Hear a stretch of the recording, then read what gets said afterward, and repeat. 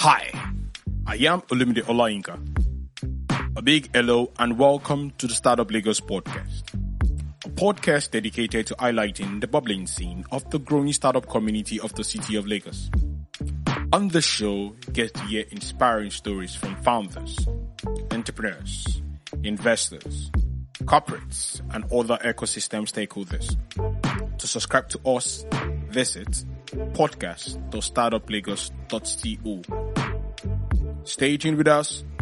Stay pumped.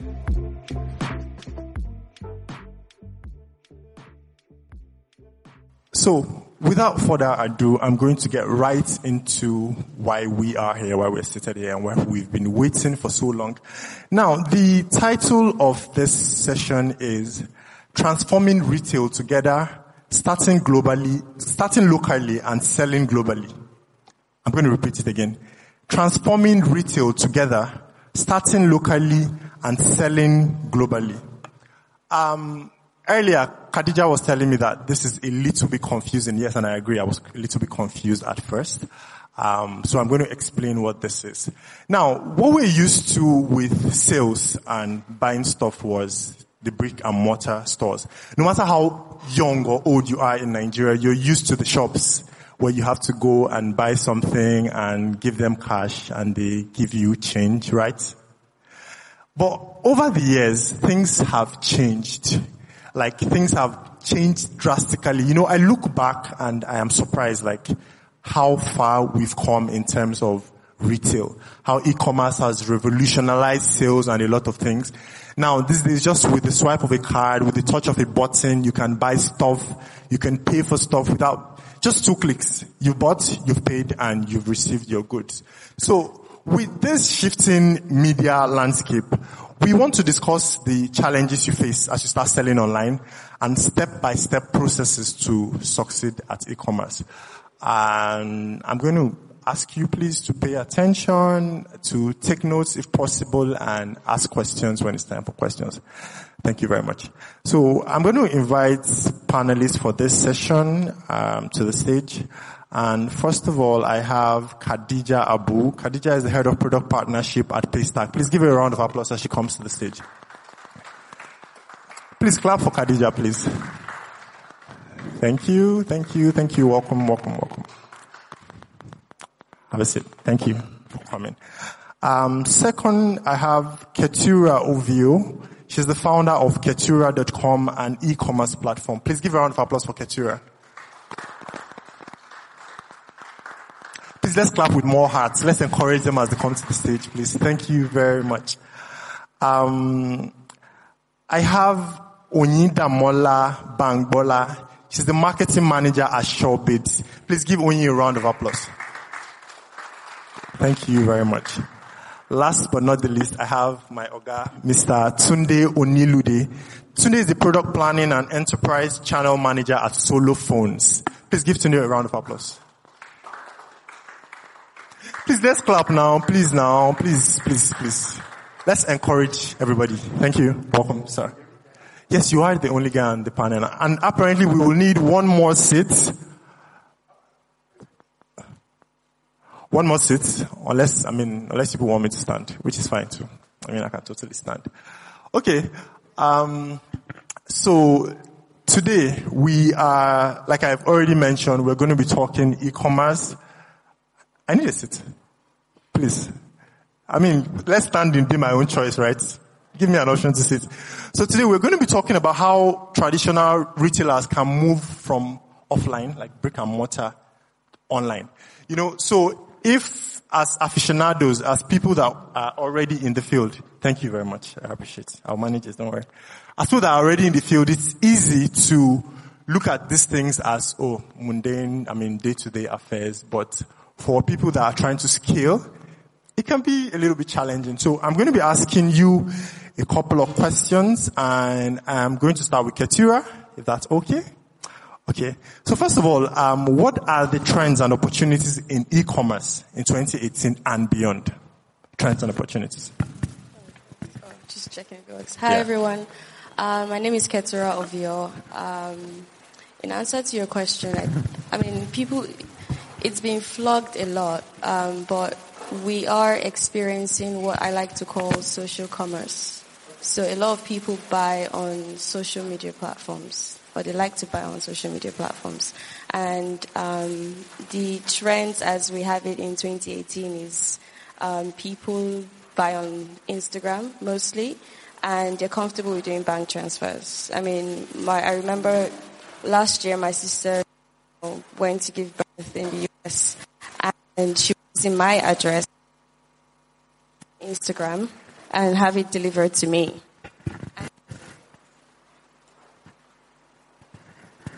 Hi. Mike, please. I think it's the direction. And she was in the US, and she bought a bunch of stuff on Instagram, and it was purely bank transfer. So a lot of there are a lot of that shop on Instagram. They're comfortable with shopping on Instagram. So it makes one wonder, like, where are we heading? I mean, I'm talking about Nigeria. In other countries, it's a different. A lot of people buy solo phones online, right? I know this as a fact. So I want to know, what are the factors that you think lead to customer satisfaction? Like, that generally brings about the total e-commerce experience for the customer from your experience. Hi, my name is Tunde Onilude. For total satisfaction on e-commerce, the way it happens in Nigeria is different from the way it happens in other parts of the world, like she mentioned. But the most important thing is for people to be able to trust you. The first thing is that they want to take a risk on your site. And that means that for that risk and trust go hand in hand. The appetite to take a risk is them coming back to trust you. And of course, all of that can be diluted into other processes. So once they trust your platform enough, that's why someone can take a step further and say, you know what, I can input my cards. And I say, okay, I trust you to a good extent, or the feedback I've gotten from other friends of mine has been good enough for me to use your site. So, but if you've not given people reason to trust you, right now, today, everybody keeps talking about Amazon, and everybody keeps talking about them. But there's a reason why Amazon is where they are today. 25 years in the business is not joke.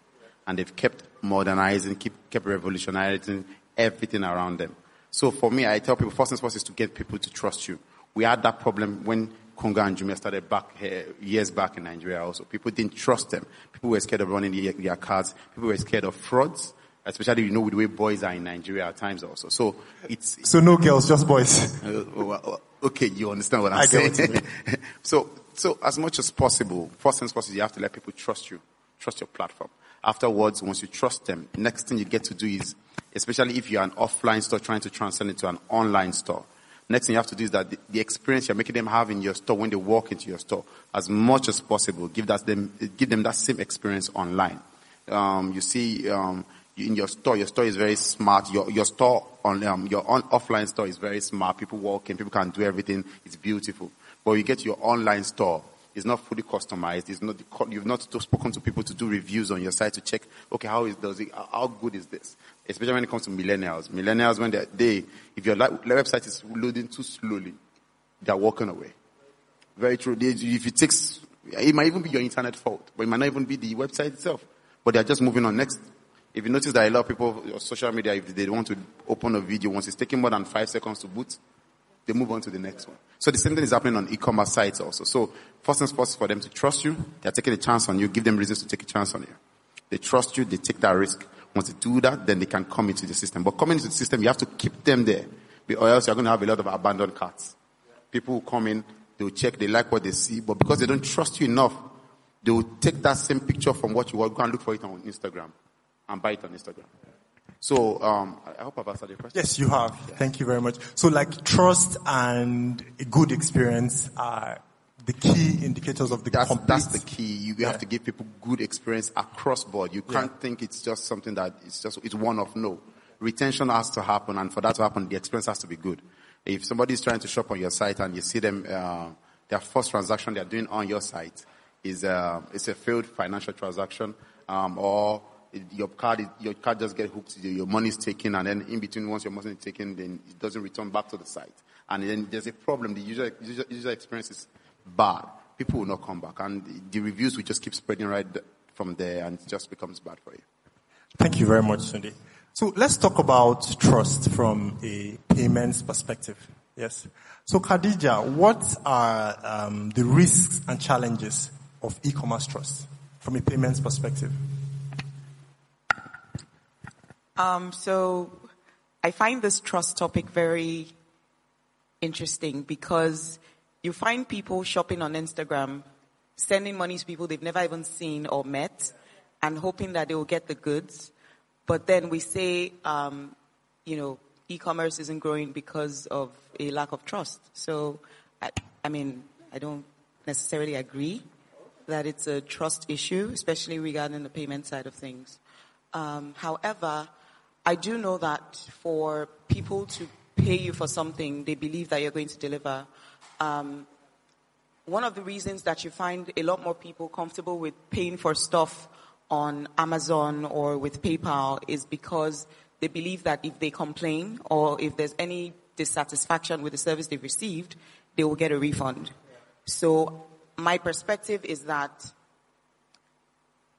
the value-added services around, operations or dispute management or things like that are really the ways to influence people from adopting some of these channels. I'm pretty sure when the ride-sharing apps came into the country, it was like, oh, why would I just put my card here and then take a ride? And then what if they debit me more? What if they debit me less? But if you know that you can complain if there's an issue and your money will come back to you, then, what the heck? You might as well, And you see regulators rallying around that principle by saying, if we're really pushing for a cashless economy, we need people to adopt electronic channels.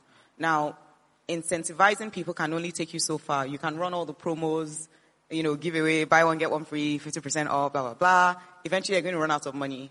So how else can you say, okay, you know what, just give us the benefit of the doubt, try it at least once, and we're going to make sure it works. And then even if it doesn't work, there's a fail-safe in place to make sure that you get your money back within 24 hours. I think that's kind of like the paradigm shift we need to approach it from that perspective and make sure that as a business owner, your products are like of the right quality, you deliver what you present. I'm not going to pick out a nice dress and then I get it and it's like, what is this? So that's one part. But then the flip side is just make sure that from the payment perspective, your payment solution is secure and then your operations are tight so that if ever anybody has any issue, you can fix it. Very much. So, quick question. She mentioned something about sending money to people you don't know. Have you thought that that's weird? Like, you don't know somebody, you just wire them money and you have complete and utmost faith in them. So I want to ask questions. How many people have shopped on e-commerce platforms in the last 1 year? The last 1 year. Okay, 1, 2, 3, 4, 5. Please raise your hands. Okay, 1, 2, 3, 4, 5, 6, 7? Yeah. Okay, good. Great. E-commerce. So how many people have shopped on Instagram in the last 1 year? Like bought stuff on Instagram and paid somebody on Instagram? Bought and paid, yeah. Just bought something off Instagram. Yes. You can't pay on Instagram necessarily, but just you bought something off Instagram. Please, can I see your hands, please? I can't see from here. Okay, 1, 2, 3, 3. Okay, that's interesting. Okay, so I want to ask quick question. Now, why did you trust this person enough to pay them? Did you know them? How were you able to trust them enough to pay them? Mostly because I saw reviews from other customers that they were legit, and that was good enough for me. But people buy reviews, right? Okay, did you think about that? You got your goods, right? That's all that really matters. Thank you very much. Okay, Onyida. Privacy and security concerns are major barriers for e-commerce in Nigeria. That's still like an umbrella discussion that covers what we're talking about now. What do you think about that from a general perspective?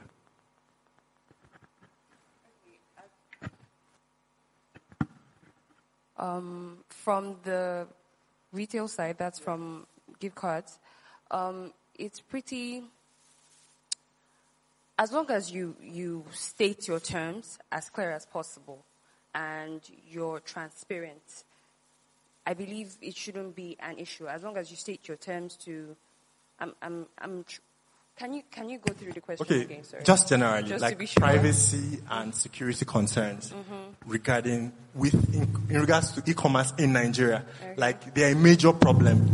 Like, that's like the umbrella discussion of what we've been talking about since. Okay. Everybody's concerned about, what happens to my financial details, what happens, will I be scammed, and boys, like Tunde mentioned, so, yeah. Okay, so that's normal. I have that sometimes when I want to buy from other people. But at the end of the day, when you compare prices, and because a lot of people do that, when they compare prices or they compare items online and they see, this is better, you would want to take a chance. Okay. So after checking reviews and seeing, sometimes you also have the option of reaching out to customer support on the site and talking to them, feel comfortable. So if your customer support is right on the site or on your social platforms or whatever, people will feel comfortable to say, okay, maybe I can try it. And if you're available to always talk them through the process, it also helps very much.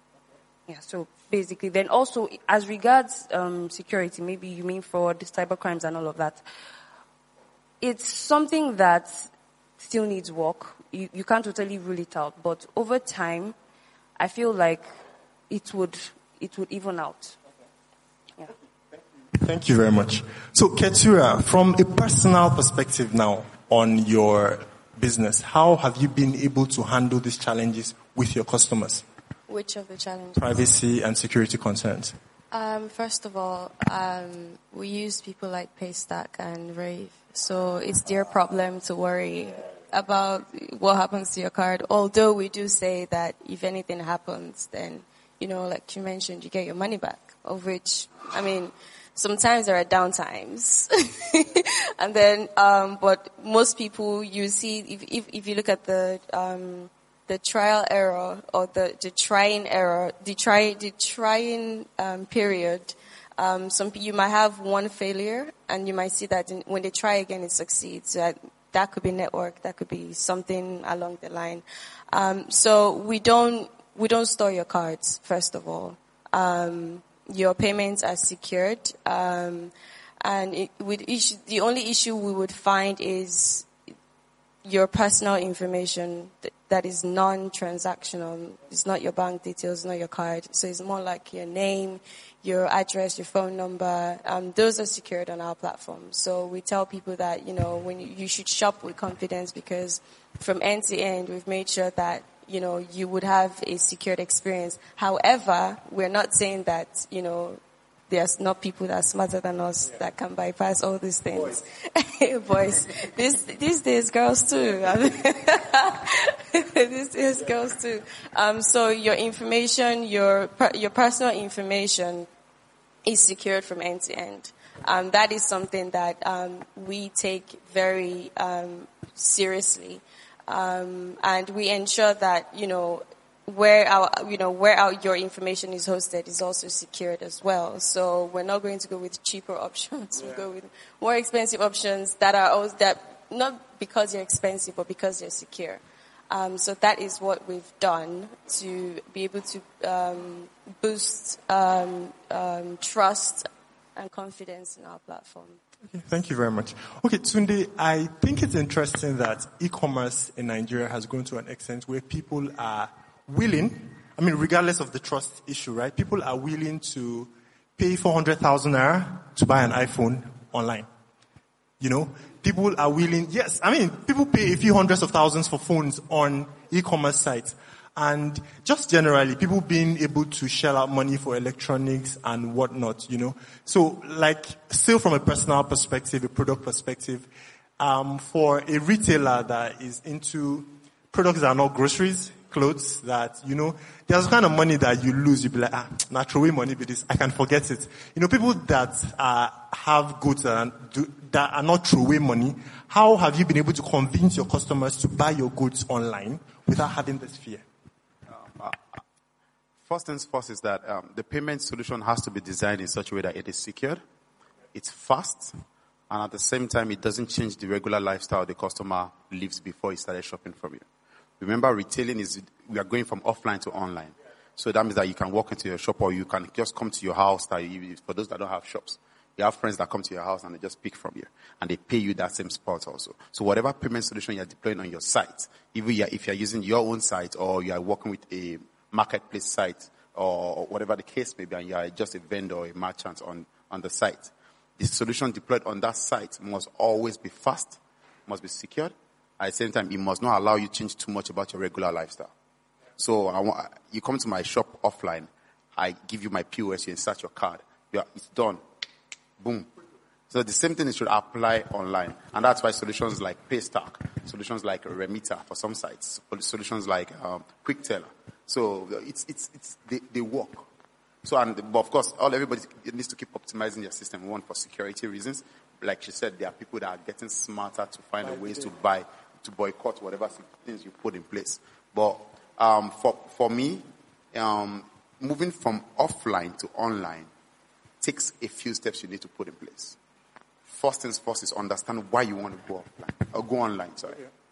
Once you understand why you want to go online, and it's not because some businesses don't actually thrive online. Yeah. Some do. Yeah. So you need to understand your own target audience. I know someone that gave a story about his fish business. Okay. He sells fish, and the fish he sells, he doesn't package it at all. He just puts it in this transparent nylon. And normally when he started, he was selling about 100 packs per day. Wow. And he moved to the point he was selling 500 packs per day. Wow. And his farm couldn't support it again, and he started getting from other farms also. So to step it up a bit and, to take it online, he started packaging it and putting a sticker name on it, and then started selling it on his website. He noticed that it wasn't picking up at all. Even after, they said try ads again, and he kept trying ads. It wasn't working that way and even the people that were buying offline from him were reducing because there was a mentality that said that once you start putting labels and packaging your food somehow, it's going to be more expensive. Yeah, the ones don't matter again. So you have to understand that. So understanding that once you're ready to go from offline to online, you know that you've gotten that right, you've gotten that pegged already, then move to the next stage. Okay, what platform do I want to use? How do I want to go online and offline? I go to a sister site that already has a platform. I just become a merchant on the site, or I just create my own from ground up.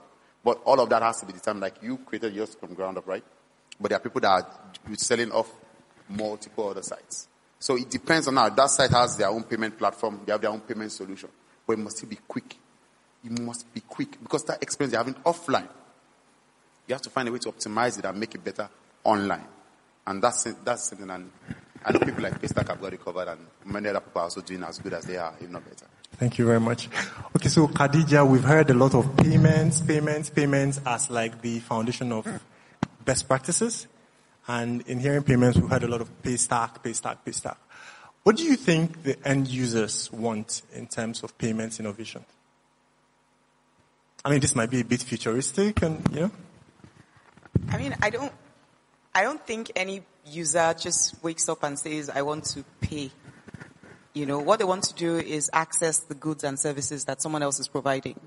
And they want to do it in a way that is convenient and, like you said, I guess quick and won't cause any additional issues. So, I guess the way we see it at Paystack is like, let's just make sure that however the customer wants to pay, that option is available. As we go into areas of more cutting edge technology, our job is to keep up, I guess, and add those options on our gateway. Of course, without compromising on security and there's the endless debate between security and user experience. Of course, I want to just go to your site, and once I click on the dress, take your money and give me the dress. But if I do that, then anybody else can do that as well. So how do I make sure that payment is secure enough to identify that it is Khadija that's initiating the transaction without also stressing me, put your fingerprints, what's your mother's maiden name, what's your grandmother's last name, and all that drama. Exactly. But ultimately, I think I think people are more interested in the services that are being provided, more so than the payment engine, if you know what I mean, except you're a business owner. And then it's just to make sure that as technology evolves, whatever payment method is relevant at the time is available on Paystack as well. Okay. Thank you very much. Okay, let's send it out. I think also to answer your question, saying what do users want, and users could come as, I'm the retailer, I own the shop, I want something also from people like from financiers, and also the buyer also wants something. And I think part of what everybody wants, okay, as a business person, part of what I would want is somebody pays for a service through my payment system, and I get my money as fast. When I mean as fast as possible, no, it doesn't have to be T+1. That means settlements. Business, as a business person, I'm talking from the business, because we have people here that also want to go from offline to online. Yeah. So part of what I've been to a store that does huge turnover every day in cash, but they rather do cash than do point of sale POS. So if you tell them where's your POS, they tell you why. I'm going to the market to go and buy the meat for tomorrow. I'm going to the market tomorrow to go and buy the rice. If they pay me today, I won't get my money till T+1, 24 hours after, or 12 hours, depending on the time it is. And for a lot of business, for some business persons, that cannot work for them, because the kind of business they run, it's high volume, and they need to always have cash at hand. So if someone pays you now, it should be in my account in maybe 1 hour max. Settlement times, I'm just saying, but that's the future. Okay. That's the future. Just like, so what makes it different from someone that, if I send you a message on WhatsApp, you get it immediately as long as there's network. Yeah. I'm just saying, so what is stopping finance from start moving towards that line bit by bit? It's not going to be instant, but moving bit by bit from just paying once. As a business person, I want to go to market tomorrow. I need that money tonight so I can send to the boys so that when they are applying the container. But by tomorrow morning, it's too late already, because it's affecting every other thing. So I want it immediately. So that's the future. I think that's the future, whereby people can pay, and me as a retailer, I'm getting in my account. Maybe I only have five of the units in inventory, and immediately I get the money. I'm calling my supplier again. I need another 5. I'm getting more. But if I have to wait till the next time somebody comes to buy more again, I don't have any on ground. So that's the future. I think that's part of the future. I, as a retailer, will be asking for, so that when I'm going from offline to online, life is easy for me. Okay, so Khadija, that's the question asked. So what is stopping this from happening? Okay, so actually the question is, what do businesses want from their payment solution provider, as opposed to customers, right? So this is what we see. It's majorly 3 things. So the first thing is, businesses want to be able to get started with, whatever payment solution they want to use. Don't stress them. Don't let it be hard to use. Don't let them have to hire a developer from India to do that integration for them. Don't let it take 3 months. That's one. The other thing is, businesses want a payment solution that works. I always say your excuses are boring, right? Like, if it's not working, there's always a reason why things won't work, but just make it work. Like, whatever you need to do, make sure it works. The third thing is around, what I'll just say, information on what's happening payment-wise. Businesses want to know who is paying, what they're paying for, when they made that payment, and how much they paid primarily. If you can provide those details, what you're doing is you're adding value to the business, because they don't have to hire a room full of people to do payment confirmation. Okay, you just transferred 5,000 naira. Okay, let me check. And then they call the finance person that has access to the account, then they confirm the payment, and then they call the logistics person to deliver. So you want to empower the businesses to eliminate all of those problems. The last thing, which is in line maybe with what you're saying, is just around finances altogether. Of course, it goes without saying that if you're using a payment solution, they have to make sure that you get your money in a timely fashion. We haven't really seen a push towards quicker settlement. I think everybody just kind of understands the way it works, but it doesn't mean that it can't be improved. So that's one. Also, there are a few merchants that are very price sensitive. If your margins are low, then there's only so much you can afford in terms of fees to a payment provider or whatnot. But those are really the minority compared to all 17,000 merchants that we serve. Yeah. Okay, so Ketura, do you think e-commerce payment innovations are satisfactory as is? Do you think e-commerce payment solutions and innovations are satisfactory as they are currently? I think it's usable. It can be better. Better because I'm coming from a more advanced background, right? Because I lived in Asia for many, many years. So the future that we're talking about already existed 5 years ago when I was living there. So when people talk about future of payment, future in Nigeria, future of this, I'm like, great. Because that future we're looking at already lived. It was the past for me. And I'm hoping to bring, it fast forwards to now. So a lot of things that, we're looking at, like she mentioned, it's functional, people understand how it works. Doesn't mean it can't be improved. If you look at what is happening in Asia, Southeast Asia especially, I remember my landlady once telling me to pay her rent. I should pay my rent. Do I have WeChat? I'm like, I'm not paying you via WeChat. I need receipt, man. Like, what the heck is WeChat, But that was how she wanted to get paid, right? From an app where I could chat with, 1-2 billion people around the world. I could get paid. I could buy stuff.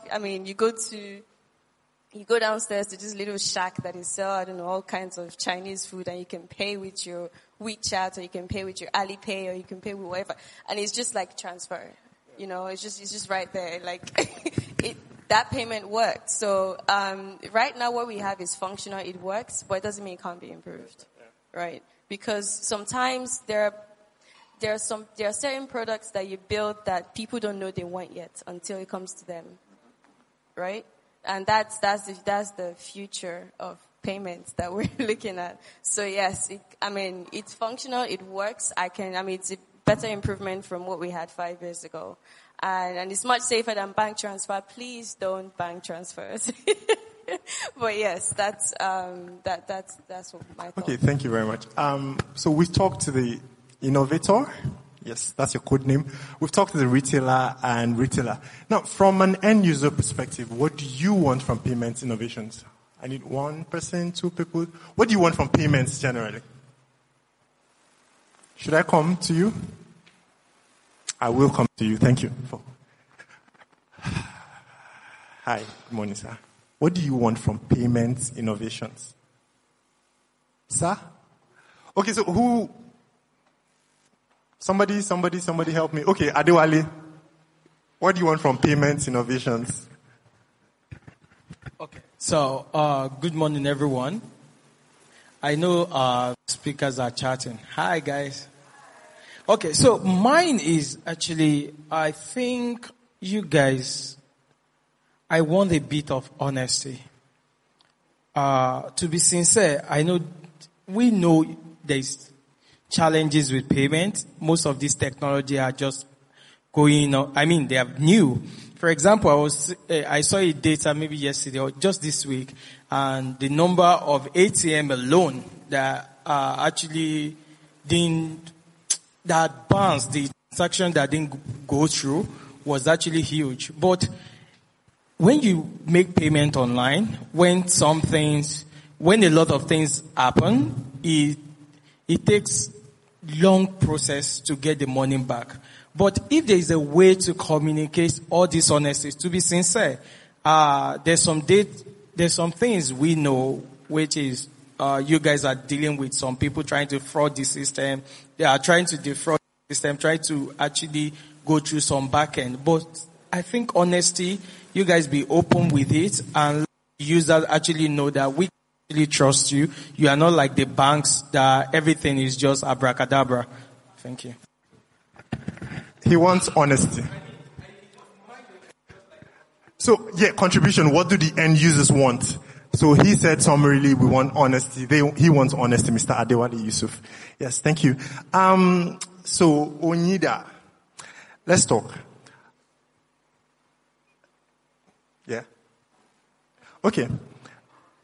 So, how do you think banks, corporate organizations, SME can work together to drive innovations in payments?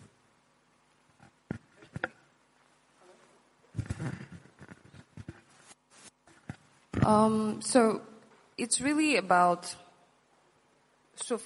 I don't know about banks, but for us, what we do is basically, so I'll just take you through a background of what gift cards are. So you want to give someone a gift, and rather than send the person a shoe or a bag, you can send them a gift card. Now, based on how they're feeling at that point in time, they can decide that, I want to use the gift card maybe to pay for my bills or to pay for my school fees or to buy something I really need. Now, for a bank to partner with us, we'll be looking on what more can you offer. Do you understand? So we want to be able to access, use our cards to access everywhere. So right now we have POSs in different stores where we've partnered with different banks to be able to, swipe wherever you go to use our cards. So that's the kind of partnership that we're looking for, basically. Something that we can always work with other businesses, because we're a marketplace where we can work with other businesses and banks to make transactions seamless, basically. Okay, so basically you're saying you want them to bring more value so that these payment solutions will be able to use across board, right? Yes, exactly. Okay. Thank you very much. So, Khadija, there is, how do you think competition affects payment innovation in Africa? To be honest, that's personal opinion, I don't think there is a lot of competition, but there is competition. And how do you think it affects payment innovations in Africa as a whole? I think that generally competition forces people to do better around innovation, service delivery, and just ultimately value, I don't think we're doing enough in Lagos, Nigeria, Africa, wherever. I mean, you heard what Ketura was saying about how fast things have evolved in Southeast Asia. We're barely scratching the surface. So the market is large enough for a number of players. I genuinely believe so. And I think that the more people try to solve these problems, collectively we'll all be better for it. Paystack is focusing on solving the merchant's problem. For example, you need somebody to help the banks. You need somebody to help the consumers. You need somebody to help the business owners in optimizing for online operations. You know what I mean? So there are many problems in Nigeria. Exactly. So, I mean, I want people to solve those problems. So the more the merrier, I would say, at least for now. Because ultimately there's a lot of value that can come into the system. There's a lot of value that you and I can enjoy. If you don't have people focusing on solving those problems, then we're just going to be stuck with those problems forever. So I don't think the competitive landscape is, what's the word? Vast enough? Well, I guess. I don't think there's enough happening. Yeah. If you know what I mean. So, yeah. How do you see this competition in the nearest future? Because the truth is, from limited knowledge, I know that this payments landscape, especially in Nigeria, it's a little bit rocky. It's a rocky terrain. So how do you see competition coming into the market? Because like you said, competition betters things. It makes a lot of things easier because they'll probably figure out things you have problems figuring out. So how do you think competition will play out in the nearest future? Do you think they will exist? Do you think, how do you think it will go generally? I think it's already here. I've spoken to a lot of interesting startups that have very big plans, and it's going to be amazing. Some people are focusing on innovation primarily. Some people are focusing on solving the problems with larger payments, operations and people like that. Some people are focused on optimizing government payments. There's InsurTech, there's RegTech. People are trying to do all kinds of things. So the future is here, I guess, if I can borrow your line. Over the years, we will see some of these things materialize. I'm rooting for them. I hope that a lot of it is successful. But it's no longer, what does the future hold? The future is here.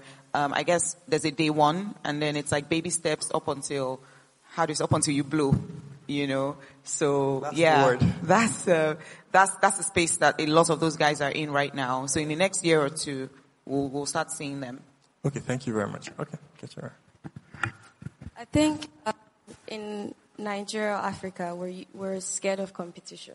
I think that's the first problem, right? We're scared. We don't like competition because we're used to, monopolies. There's only one Dangote that produces sugar, pasta, everything, just one Dangote. And if you're trying to come in as a little fish, you ultimately will get killed.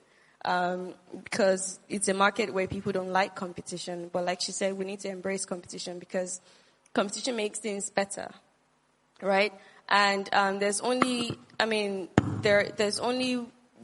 so much one company can solve.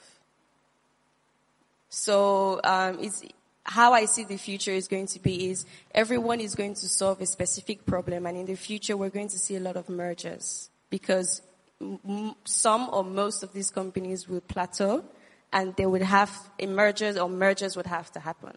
That's the way I see the future. So it's great, people should solve specific niche problems because I believe that niche markets are the future. Eventually, we would see a lot of mergers or acquisition, and that is fine as well because you've solved a need, and now, the best way for us to go is not to compete with each other, but to work together. That is the future of payments, in my opinion. Okay, thank you very much. That's really interesting. Niche markets are the future. I like that.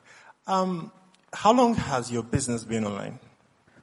So 2+ years. Okay, so you've been online. What do you think are the challenges of a largely offline business, summarily, getting online in the Nigerian context? Okay, so a lot of you might not know what we do. I don't think I did a proper introduction yet, but we're a marketplace, right? We started as a marketplace. If you ask me what we are today, I would say we are, an electronic company, an e-commerce company that combines inventory management, order fulfillment system, and the marketplace technology. So the reason why we've moved away from just providing the marketplace technology is because we know that these guys can sell. They can sell fine. Somebody tried selling you coconut chips on your window while you're driving? Yeah. Nigerians know how to sell. True. So selling is not our problem. It's now sales channels. How can I access more sales channels? How can I manage my inventory? A lot of these guys don't know that they need to manage their inventory better. And, because tomorrow they'll be like, we can't get loans from bank. Nobody will invest in us. But your books, you've been in business for 5 years. You're turning over. I know someone she's doing a turnover of 5 million per month when it's bad. All she sells is Ankara bags. The maximum she sells is 5K. You go there, you see like 1K, 2K, 3K, 5K. Every month, when the business is bad, she's doing 5 million per month. That's not a bad business at all. And then you'll be surprised, she's been in business for 5+ years. How she manages her stock or inventory is that nice book and pen that is about to tear. That's the reality of what we've seen. Right, so if you're trying to move from an offline to an online business, there's so many things you need to consider. He's mentioned something like, are you going to build the tech from scratch? I wouldn't advise that. Not because I have a marketplace, but because it's just a pure waste of time. And at the end of the day, you'll be spending more. Because guess what? You need to hire a developer. Even if you find someone who's just learned how to code, who's say, I'm a developer, and then built it for you for 50K. You still have to renew domain name. You still have to host it. You have to maintain, because he will charge you 50K and then tell you, okay, yearly maintenance will be like 100K. It's 150K. Minus hosting, So at the end of the day, you would have done penny wise, pound foolish. So I always tell people, when you're trying to start out, don't try to build from scratch. Just leverage on whatever already exists. When you become a Zara tomorrow, feel free, have your own thing. But even a Zara will still sell on Amazon, because guess why? People don't want to have so many accounts. I was reading statistics the other day that said 95% of American families have one Amazon account that everybody uses. I asked my friends, where do you buy groceries? Amazon. Where do you buy phones? Amazon. Where do you buy laptops? Amazon. Like, do you even go to the malls anymore? They don't. They shop online, right? So as Nigerian business, if you're a retailer, if you have a physical or a brick and mortar store, or even if you're just trying to start out, I would say leverage on or existing or aggregated or integrated platforms like mine that already exist, right? Creating a store is not rocket science. It's easy. You need to figure out, you need to also worry about like logistics. How am I going to deliver? How am I going to, handle payments? I think that has been flogged today. Fulfillment. How do I fulfill? How do I deliver products? That's still an issue. And that's something that we're solving. because really it was a huge problem for us for the first year and a half. We couldn't find a solution. We couldn't. I mean, somebody would tell you, oh, if you're delivering, Lagos, they'll tell you, oh, within Lagos, 1,000 naira. Okay, so I'm trying to send to Ikorodu. That's not Lagos now. That's like 2,000 naira. You have to, so like we solved the problem for us. And like, you know what, there are tons of people out there that need having the same problem. So we open it. I mean, if you're a business, innovation comes with, okay, somebody has a problem. I have the solution. Might as well just provide it for right? So we have a product called FBQ, Fulfillment by Ketura, right? It's modeled after FBA, which is Fulfillment by Amazon. We know you sell on multiple channels. It's okay. We will still help you fulfill it. We know you sell on multiple channels.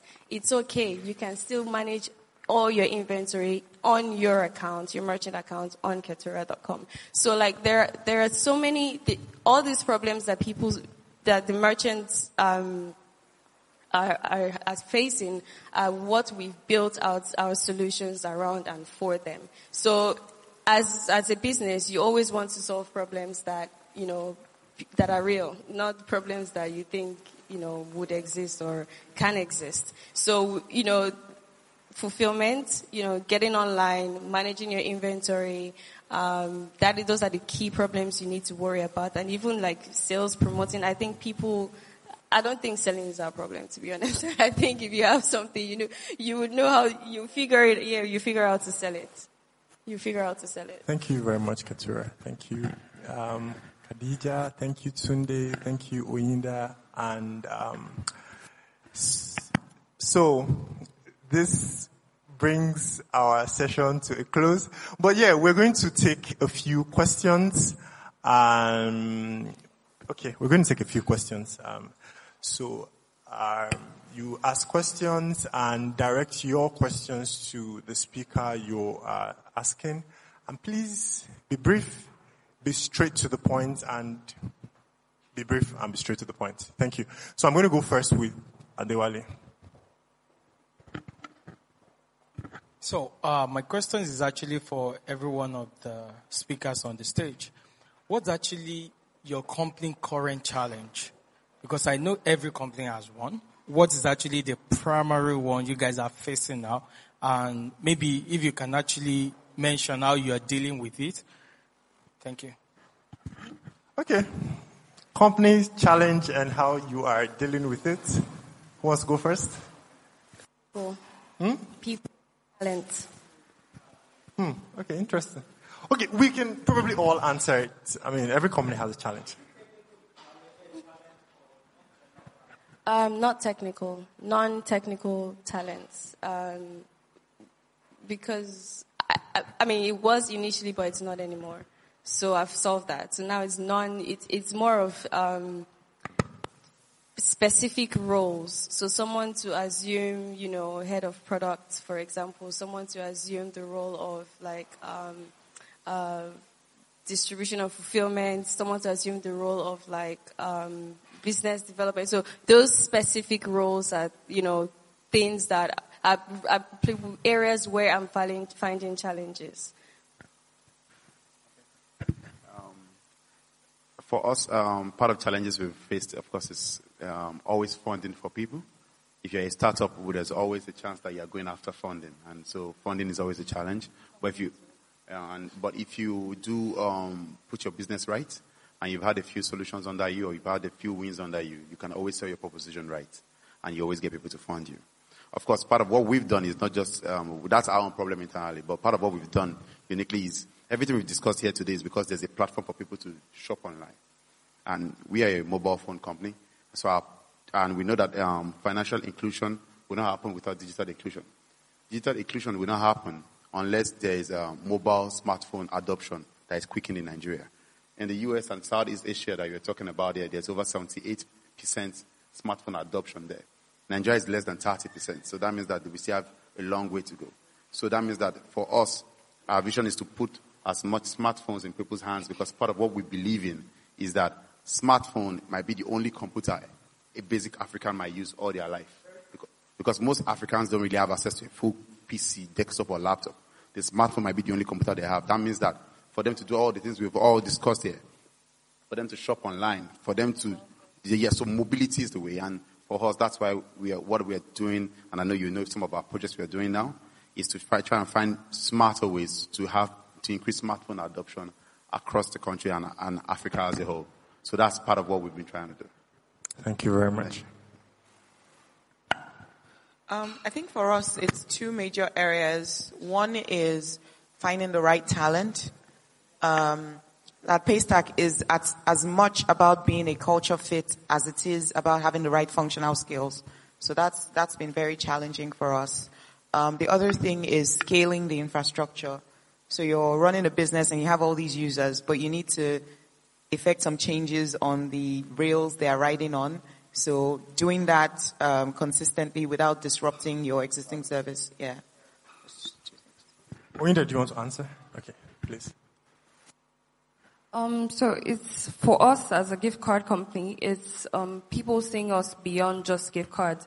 So you can use gift cards to pay for practically anything. But because people think it's strictly, they tend to limit it towards gifting. And basically we're trying to expand our merchant base to be able to accommodate more merchants so people can do whatever they want with their gift cards, basically. Thank you very much. We have questions. He asked first. So please, concise and quickly. Thank you. Hi. I know we already talked about the solutions around the payments. Like we have Paystacks and Co. who are providing solutions with respect to payments. Now, the major issue I think I have is around quality. Let's say, for instance, someone's selling on Jumia or Konga, and by the time you buy, you pay, and you get your order, and it's way below the quality you expected. So I'm just wondering, is there anything being done in the line? I didn't catch your name. You said something about you procuring and delivering for people or something. So now I know your brand is one way or the other attached to that delivery you're making. So is there anything you're doing in that line with respect to quality of, what people are probably selling or delivering through your platform? Thank you. We have two kinds of merchants, I guess. Those who sell on our marketplace and those who don't, who just make use of our delivery platform. So if you are, usually it would be the merchant that would request for a delivery to be made, if they're using our fulfillment platform. So we don't get involved in products. We don't get involved. We don't even do cash. We don't take cash for you. Sort out your payments beforehand, and we just fulfill. Which is why I never said we're a delivery platform. I said we're a fulfillment platform because we fulfill orders, get it from A to B, and that's it. Right? What our promise is on that aspect is you would get, if it's within Nigeria, within 3 days, it will be delivered to your customer. If it's anywhere in the world, within 5 days, you get it to your customer. Of which anywhere in the world is 2 days, but in Nigeria, you manage expectations a lot. So we say 5 days. Sometimes we even say 7 days. We arrive in 2 days and everyone's happy. So, you over-deliver, basically. If, when sales are made on our marketplace, you, as a customer, you can be sure that brogues you ordered that is burgundy in color is going to come exactly as the picture, said it would. Fact being that every seller on our platform has been vetted, right? So we've done due diligence of these people. We have terms and conditions that these merchants must abide by. If you, in a case, maybe you ordered blue and without orange, you would get a full refund or you get a replacement. So that is a promise to you, right? So you can shop with confidence that whatever you order will come to you as was advertised to you. So quality, yes, we're huge on quality. So a vetted seller would mean we've gone through, are you a legit business? Are you, is your product of the right quality? Because that's what we're promising to people, because we tell people you can find made in Nigeria products that are of high quality. That is our promise. right? So when, we, as much as possible, do our very best, our very, very, very best to make sure that we always fulfill our promise to you. So that's how we've been able to handle it. And I think that's what makes us special. Thank you very much. Her name is Ketura. So please. Let me chip a point in. Okay. You see, if a vendor, a merchant is bad, trust me, you are not the first person they are doing it to, and that means they've done it to someone else out there. If you are going to be buying also, which is what most millennials are doing now, they see what you like, or let's pick a Jumia you like, for instance. You see that merchant, you see that name. Next thing most likely they will do is they copy that name and they will Google the person. Most likely that same person will be available on Gigi. That person most likely will have cooked beans, permit me to use such a word, somewhere else. Somebody will have reviewed him badly. So you check, and that's what happens with millennials nowadays. They don't just shop. They don't just shop. They check, they read reviews. You don't agree? Oh man, this bros has been burnt a lot. Yeah. Again. Oh, okay. But bottom line is this, which is, of course, for someone like me, I'm going offline, from offline to online. I tell people that first thing you have to do is that you have to always watch the reviews people write about you. You have to be able to reach out to customers as fast as possible and solve their problems. So that even if what I supply to you is not what you asked for, it's not that deep. I can ask you to, I can return it back. You can ask you to return it back to me and I pay you your money back because my integrity is at stake. And in the business world, there's nothing else you have to sell than your name. So for me, that's what I tell people. So if you're dealing with people that, merchants that don't, and the problem of course is that a lot of people should not be in business and they're in business. Because they have poor business attitudes. And that means that their offline business itself is a reflection of what's happening to them online. Whatever you are seeing online is a reflection of what's happening offline. So whatever they are doing now, they've been doing it for a long time and they've been getting away with it. If the site, the platform that is owned, you report it right to them, you can return it and they'll pay your money back. I'm sure some of these sites you have mentioned have good return policies for some of these products. And when you return it, they actually give you your money back and they debit the agent. It happens on some of these. So the truth is that these are things you put in place as a platform owner, and I'm sure she has done that already. And also for these other platforms also, as a vendor, I'm the businessman, I want you to buy my business.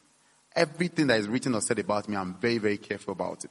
Because at the end of the day, someone that, it might even just be an investor when I'm raising funds, just searches your name and the first thing that will come out will be something bad about you. So for me, it matters a lot.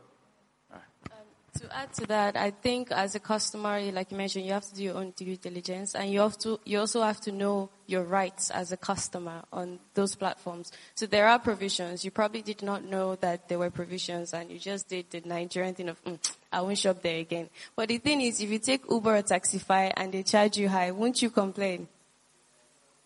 So why don't you do that for the same because why don't you do that as well for other online shopping websites? It's the same thing. Because if you don't complain, platform owners or business owners like us will never know. And then we don't know that there's a problem to fix. So please complain so we can fix the problem. Thank you very much. So next set of questions, introduce yourselves and quickly, please. Okay, my name is Chukwemeka. My question goes to Ketura. You talked about management of inventories for businesses. So my question is this. How do you manage inventories for businesses outside Lagos? So first of all, our platform is online. So you need a phone at basic and internet, right? And you need to create a store, and everything else is 1, 2, 3 ABC steps. So it's easy, it's accessible. It's stupid simple. I'm not saying this because it's mine. It's stupid simple for you to use.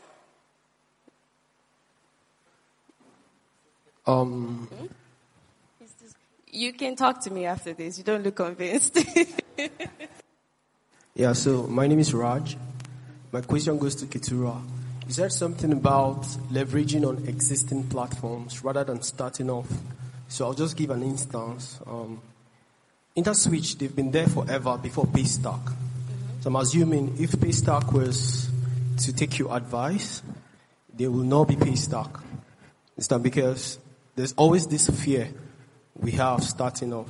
But I think when you face your fears, like Alibaba, Amazon has been there before him. He left, and I think Alibaba is doing way good in terms of scale compared to Amazon. So my point, or the question I'm asking is, could you clarify on that?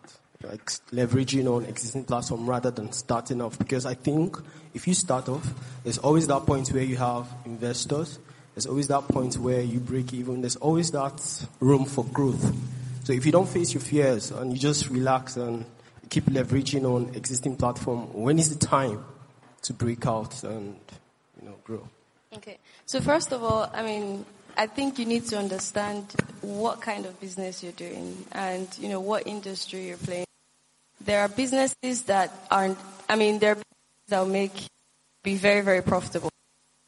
Make a shitload of money, but then they're not high growth businesses. Right? So,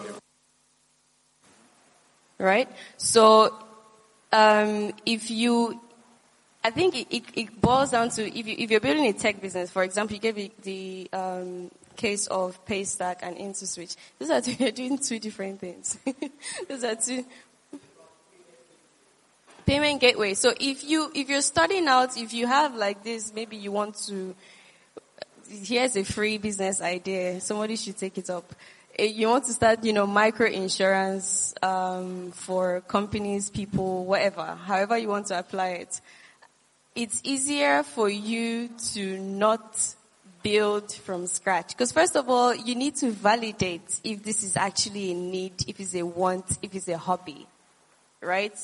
You need to validate if this is actually a business. Are people going to use my service or my product? Is there a market out there? You can't say, okay, I want to build, an insurance platform for people to be able to insure their phones, insure the shoes, insure anything basically. And then you're like, okay, so I'm going to own the payment gateway, I'm going to own the platform, you want to own everything from end to end. Amazon can do that now because they are 1 trillion worth, right? And even before they became worth this much, they had done a lot of validations. They had built networks. They have validated a lot of things before wanting to own everything. Because you guess what? When you're a business and you get to a point, you're like, why am I paying a Paystack? Or a Paystack can say, why am I paying, IntoSwitch, for example? I can build my own. Because at that point you have the resources, being people, capital, and time to do that. But if if you're a shoemaker, for example, you can't say, you can, but I wouldn't advise you to go build a website first and you haven't even made one pair of shoes. You don't even know if anybody will buy your type of shoes. Maybe it's a new maybe it's a new design of shoes. You don't know if people like it. You don't know if this is your market. You don't know. There's so many questions you haven't answered, and you're trying to build tech first. I don't think that's a smart route to go. So I think there's basic guiding principles when it comes to things like these.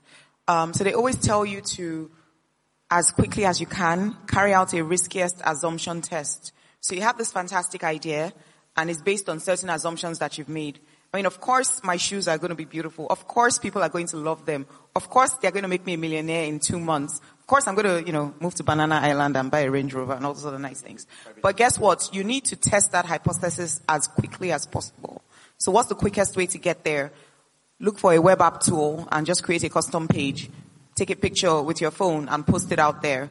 And then if people start indicating interest, you can behind the scenes start scaling that process. So maybe build your own custom website, hire your own photographer on retainer, hire a workshop full of people. But once you have that idea or initiative, what you want to do is validate those assumptions as quickly as possible. Get your minimum viable product out there, see people interact with it, see if it's fulfilling the objective that you expect it to, before you then say, okay, I want to own the entire value chain end to end. That's the guiding principle behind it. So it's not a hard yes and it's not a hard no. It is, depending on what you're trying to do, what's the quickest way to test your assumptions so that you can build a full-out business on that model. Thank you very much. Thank you very much. I want you to give a round of applause to our panelists today. I hope you learned more than a thing. And thank you very much, guys, for coming on stage. So this is the end of our... Please give me a round of applause, please. Thank you very much. Thank you for joining us. Stay tuned to our next episode. Subscribe to us at Startup Lagos on Twitter, Instagram, YouTube, and Facebook. Visit us at www.startuplagos.co.